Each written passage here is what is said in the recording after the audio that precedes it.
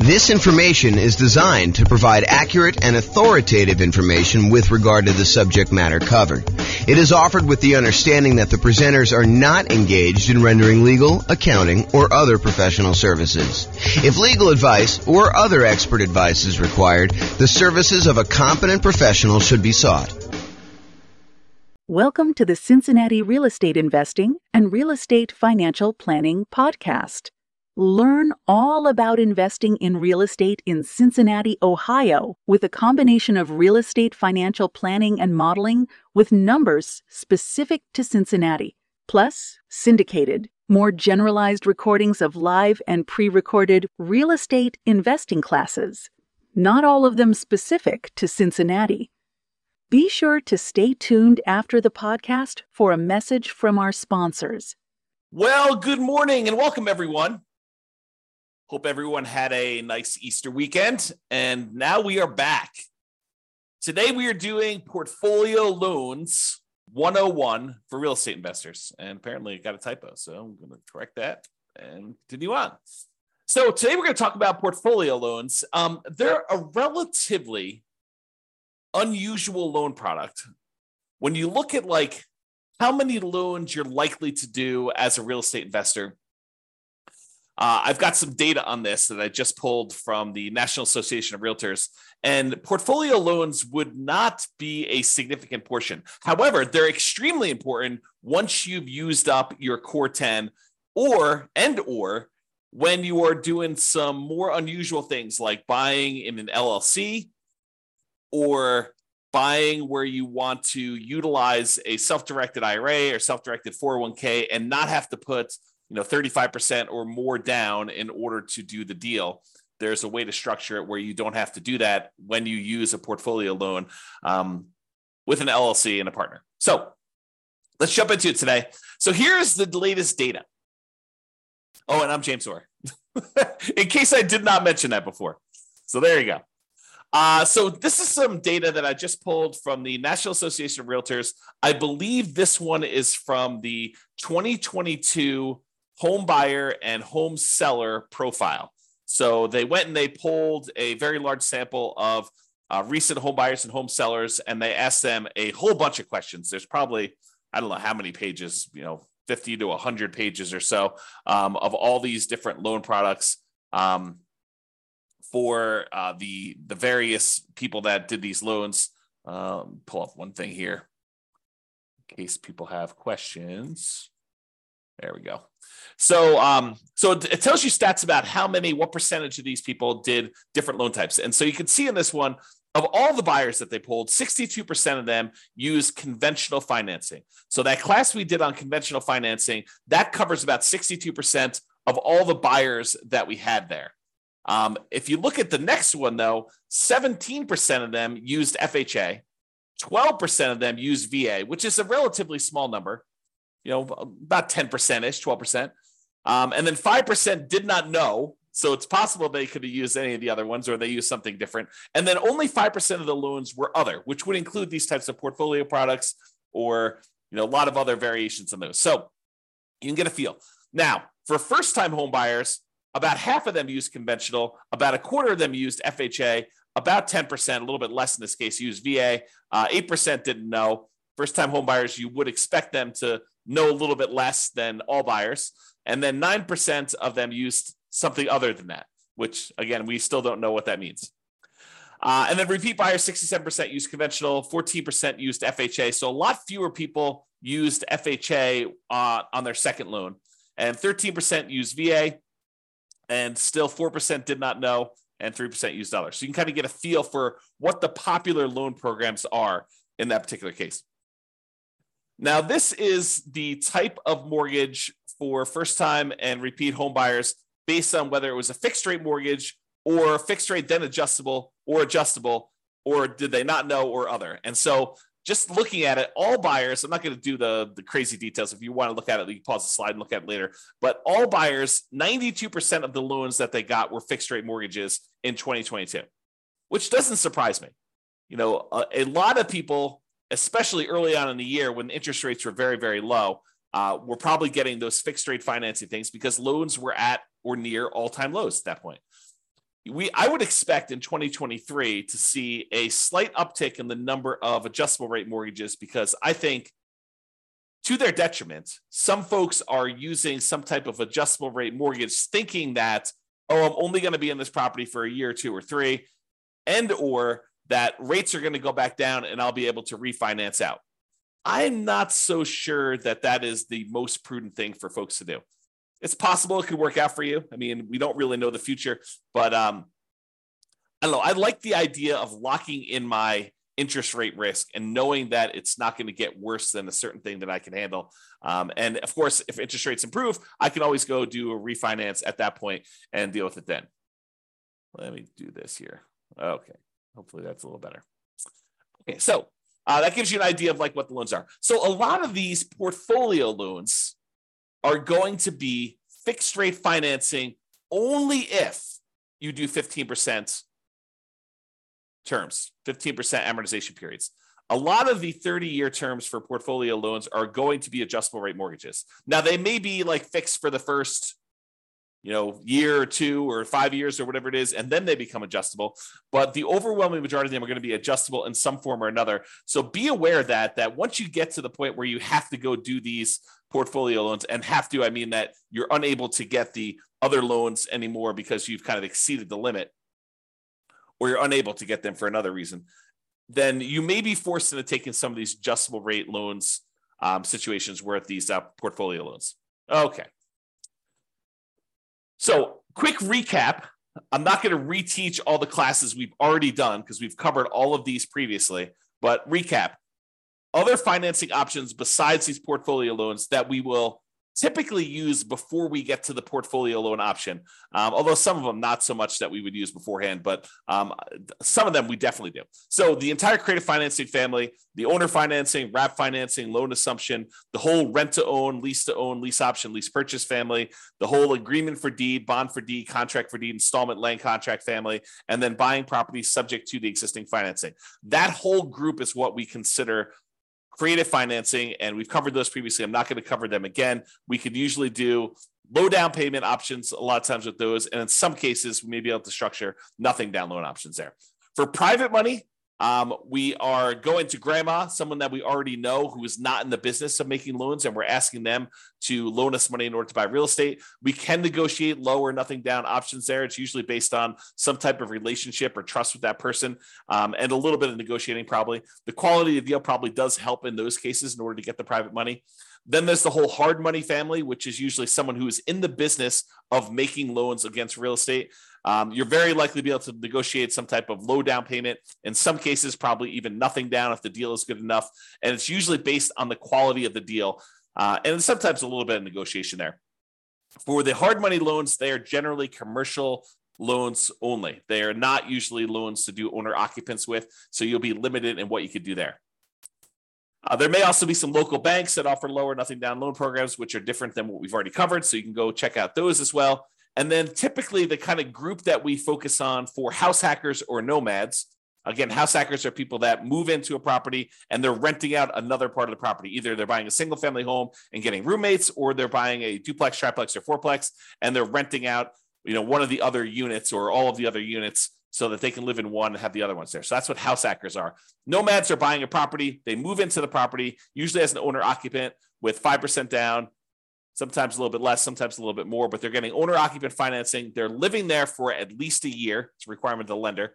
If the lender changes those rules, we'll teach it a different way, but they move in for at least a year. And then at the end of the year, or whenever they've saved up their next down payment, they go buy their next property, usually another owner occupant property with little or nothing down. And then they move out of the old one, convert that one to a rental, and they repeat the process until they buy as many rentals as they want.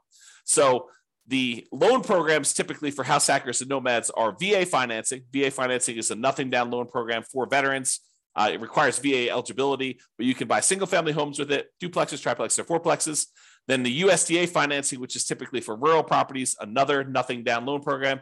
You can't buy just any property with USDA. It has to be a property that is rural, and usually only use those for single family homes. Then there's the FHA financing, which anyone can use. 3.5% down is the lowest amount you could do on those. So although sometimes you can combine them with down payment assistance, and then you use those to either buy single family homes or duplexes, triplexes, or fourplexes which is a great strategy if you're trying to use minimal down, 3.5% in this case, in order to buy multifamily property up to fourplexes. Then finally, conventional loans, 3% down for like the Home Ready or Home Possible, or whatever they call that loan program for the owner occupants on those. Most of the time, though, we're going to be using 5% down conventional loans. And this is usually for single family homes only. For the low down payment options, you can buy multifamily, but it's not going to be at that 5%. And then the non-owner occupant, if you're going to buy investment properties, it starts at 15% down. That does have PMI, or 20% down without PMI. And in a lot of cases, we'll opt to put a little bit more down to get better interest rates and to borrow a little less to improve cash flow. Also, a point that comes up a little bit later here is this up to 10 finance properties per Social Security and tax return when buying non-owner occupant properties. So I'm going to cover this here because it's part of why we go to portfolio loans to begin with. So when you're getting these loans, like conventional loans, FHA, USDA, VA, they count the number of loans that you have on your tax return that are on your Social Security. And so like on your Social Security number, when you go and qualify for the loan. And they say, hey, look, if you have more than 10 loans total, like, I've got a VA property that I first moved into. It's a fourplex. I lived there for a year or two. Then I converted that to a rental. Then I went and I bought another property with an FHA loan. And so I've got, these 2 loans. I got 2 fourplexes that I did that way. Then I bought a whole bunch of conventional properties that I lived in over the years, and I've kept all those. And I bought a few as rentals as well. Now I have 10 loans in my name. A VA loan, a FHA loan, and 8 other conventional loans, some which I moved into and lived there as an owner occupant, some which I bought as a non-owner occupant for investment purposes from the very beginning. And they say, okay, great. You want to go buy another property. You no longer can get conventional financing because you have 10 or more loans in your own name. So now you need to go and get a portfolio loan. And that's what we're talking about. That's why we're talking about portfolio loans, is they are the solution once you get 10 loans in your name, okay? So that's what we're talking about there.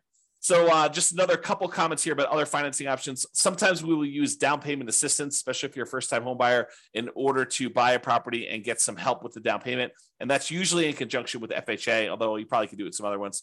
And then these portfolio loans, which we're using today. Okay, so portfolio loans. So some people will choose to use portfolio loans as a nomad or house hacker, and they're approved to do that. Not that they're like not allowed at all. Although, as we will cover in a class I think we're doing on Friday, your kind of loan planning class, you will find out that we probably should not be using a portfolio loan early on if we can avoid it. There's an optimal path or optimal paths, kind of like a best use, best case strategy that we should use when we're talking about doing loans for nomads and house hackers. And we will talk about that Friday when we talk about loan planning. But when you run out of your conventional loan spots, portfolio lenders are usually the next stop. And usually portfolio lenders are local banks that make loans that they keep. They're not selling them on the secondary market. They're not making an FHA loan or a VA loan or a USDA loan or a conventional loan and then selling it on the third market to someone else, a quasi-government agency who's buying those. They're usually keeping them in their own portfolio, and that's why they're called portfolio loans or portfolio lenders. And so you need to find the lender. Not that those banks don't do other loans as well, but they also have a portion of their loans that they generate that they keep on their own books as in their own portfolio. Okay.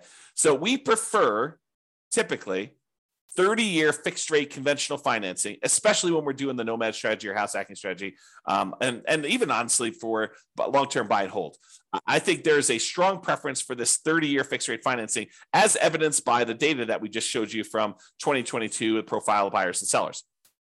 However, once you get to this point where you run out of conventional loan spots, you've got 10 or more loans on your Social Security number, then we go to these portfolio lenders. And a lot of these are typically like a 3-year fixed rate financing, then it adjusts every year, which we call a 3-year ARM, or a 5-year fixed period, and then it becomes an adjustable rate mortgage after that, for the next 25 years, or a 7-year ARM where it's fixed for 7 years, and then after that, it adjusts every year or 6 months or whatever the terms are for your particular loan, where it becomes adjustable. And a lot of these loans, they are 30-year amortizations, which means that they're scheduled to last for 30 years and that the loan will be paid off after 30 years, but they are adjustable rate mortgages, meaning that the interest rate on them is an adjust with whatever the prevailing interest rate at the time is. So if interest rates go up, your payment could go up, which could get very ugly. If your payment goes down, if the interest rates go down, your payment could, in theory, go down. But for those that are thinking to yourself, oh, at the time I'm recording this, interest rates are probably in the very high sixes, mid to high sixes, I would say, or for investment property, probably above 7. And you're thinking, oh, interest rates are incredibly high right now. Of course they're coming down. And I will tell you, no, that is not true.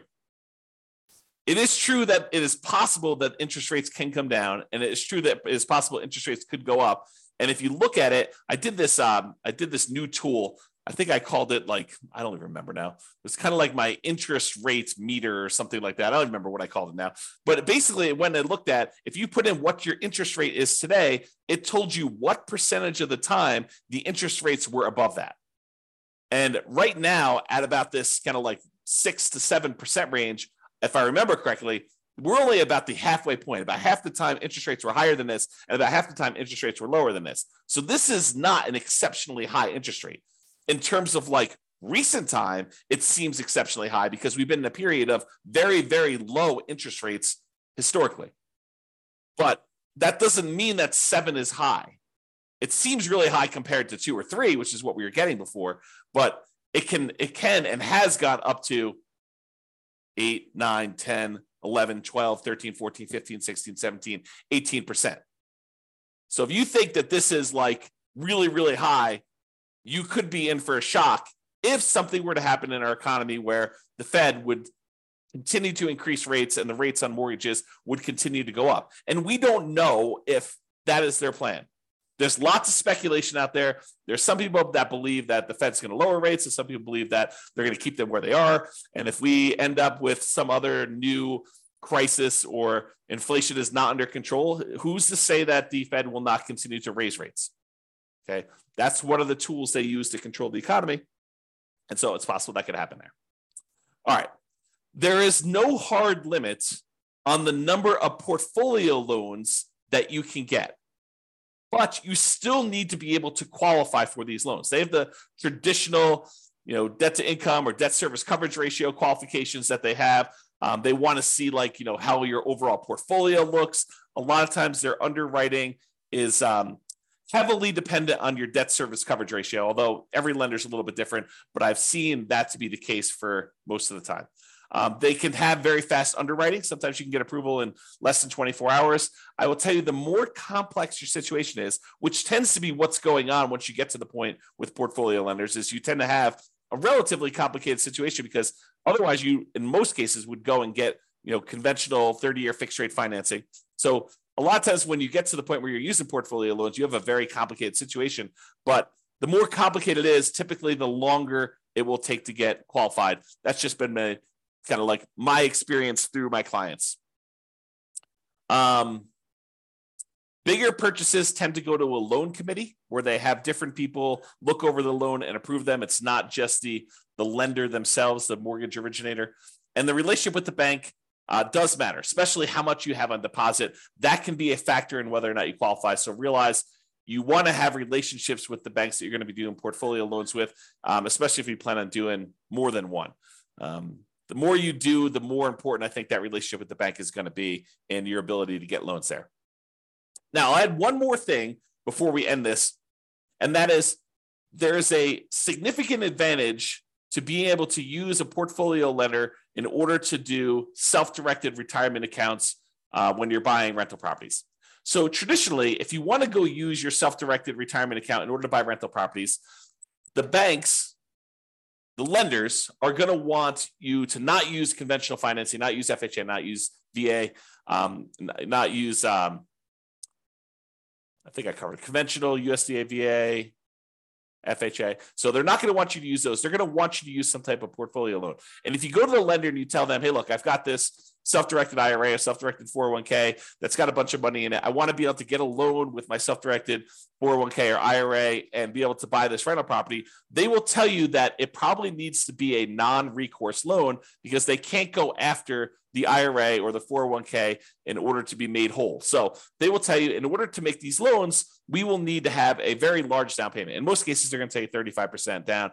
And I will tell you, sometimes if the cash flow isn't good enough, 35% is the starting point, and they will tell you after they see your deal that it's actually, we would need you to put 42% down in order to get your DSCR where you need to be for doing this particular property. So 35% is sort of like the bottom threshold, and typically it is more than that. However, what if you really wanted to use your self-directed IRA or self-directed 401k and you wanted to buy properties and you did not want to put 35% down? Well, some portfolio lenders will allow you to do something which is a little bit unusual in my mind. So they will allow you to go in, and if you have a partner who is coming in and getting the loan, and you as the self-directed IRA or self-directed 401k are really just a limited liability partner in the LLC, providing the down payment in order to do the deal, then they will allow you to do that deal with 20% down. So if you had an LLC that you formed with someone else, not yourself, but with someone else, that you went in and you wanted to go buy a rental property, if your self-directed IRA or self-directed LLC, self-directed IRA or self-directed 401k rather, came in and was a limited liability partner in an LLC that was providing the money in order to do the deal, you were basically funding the LLC. The LLC could go and get a 20% down investment property loan on the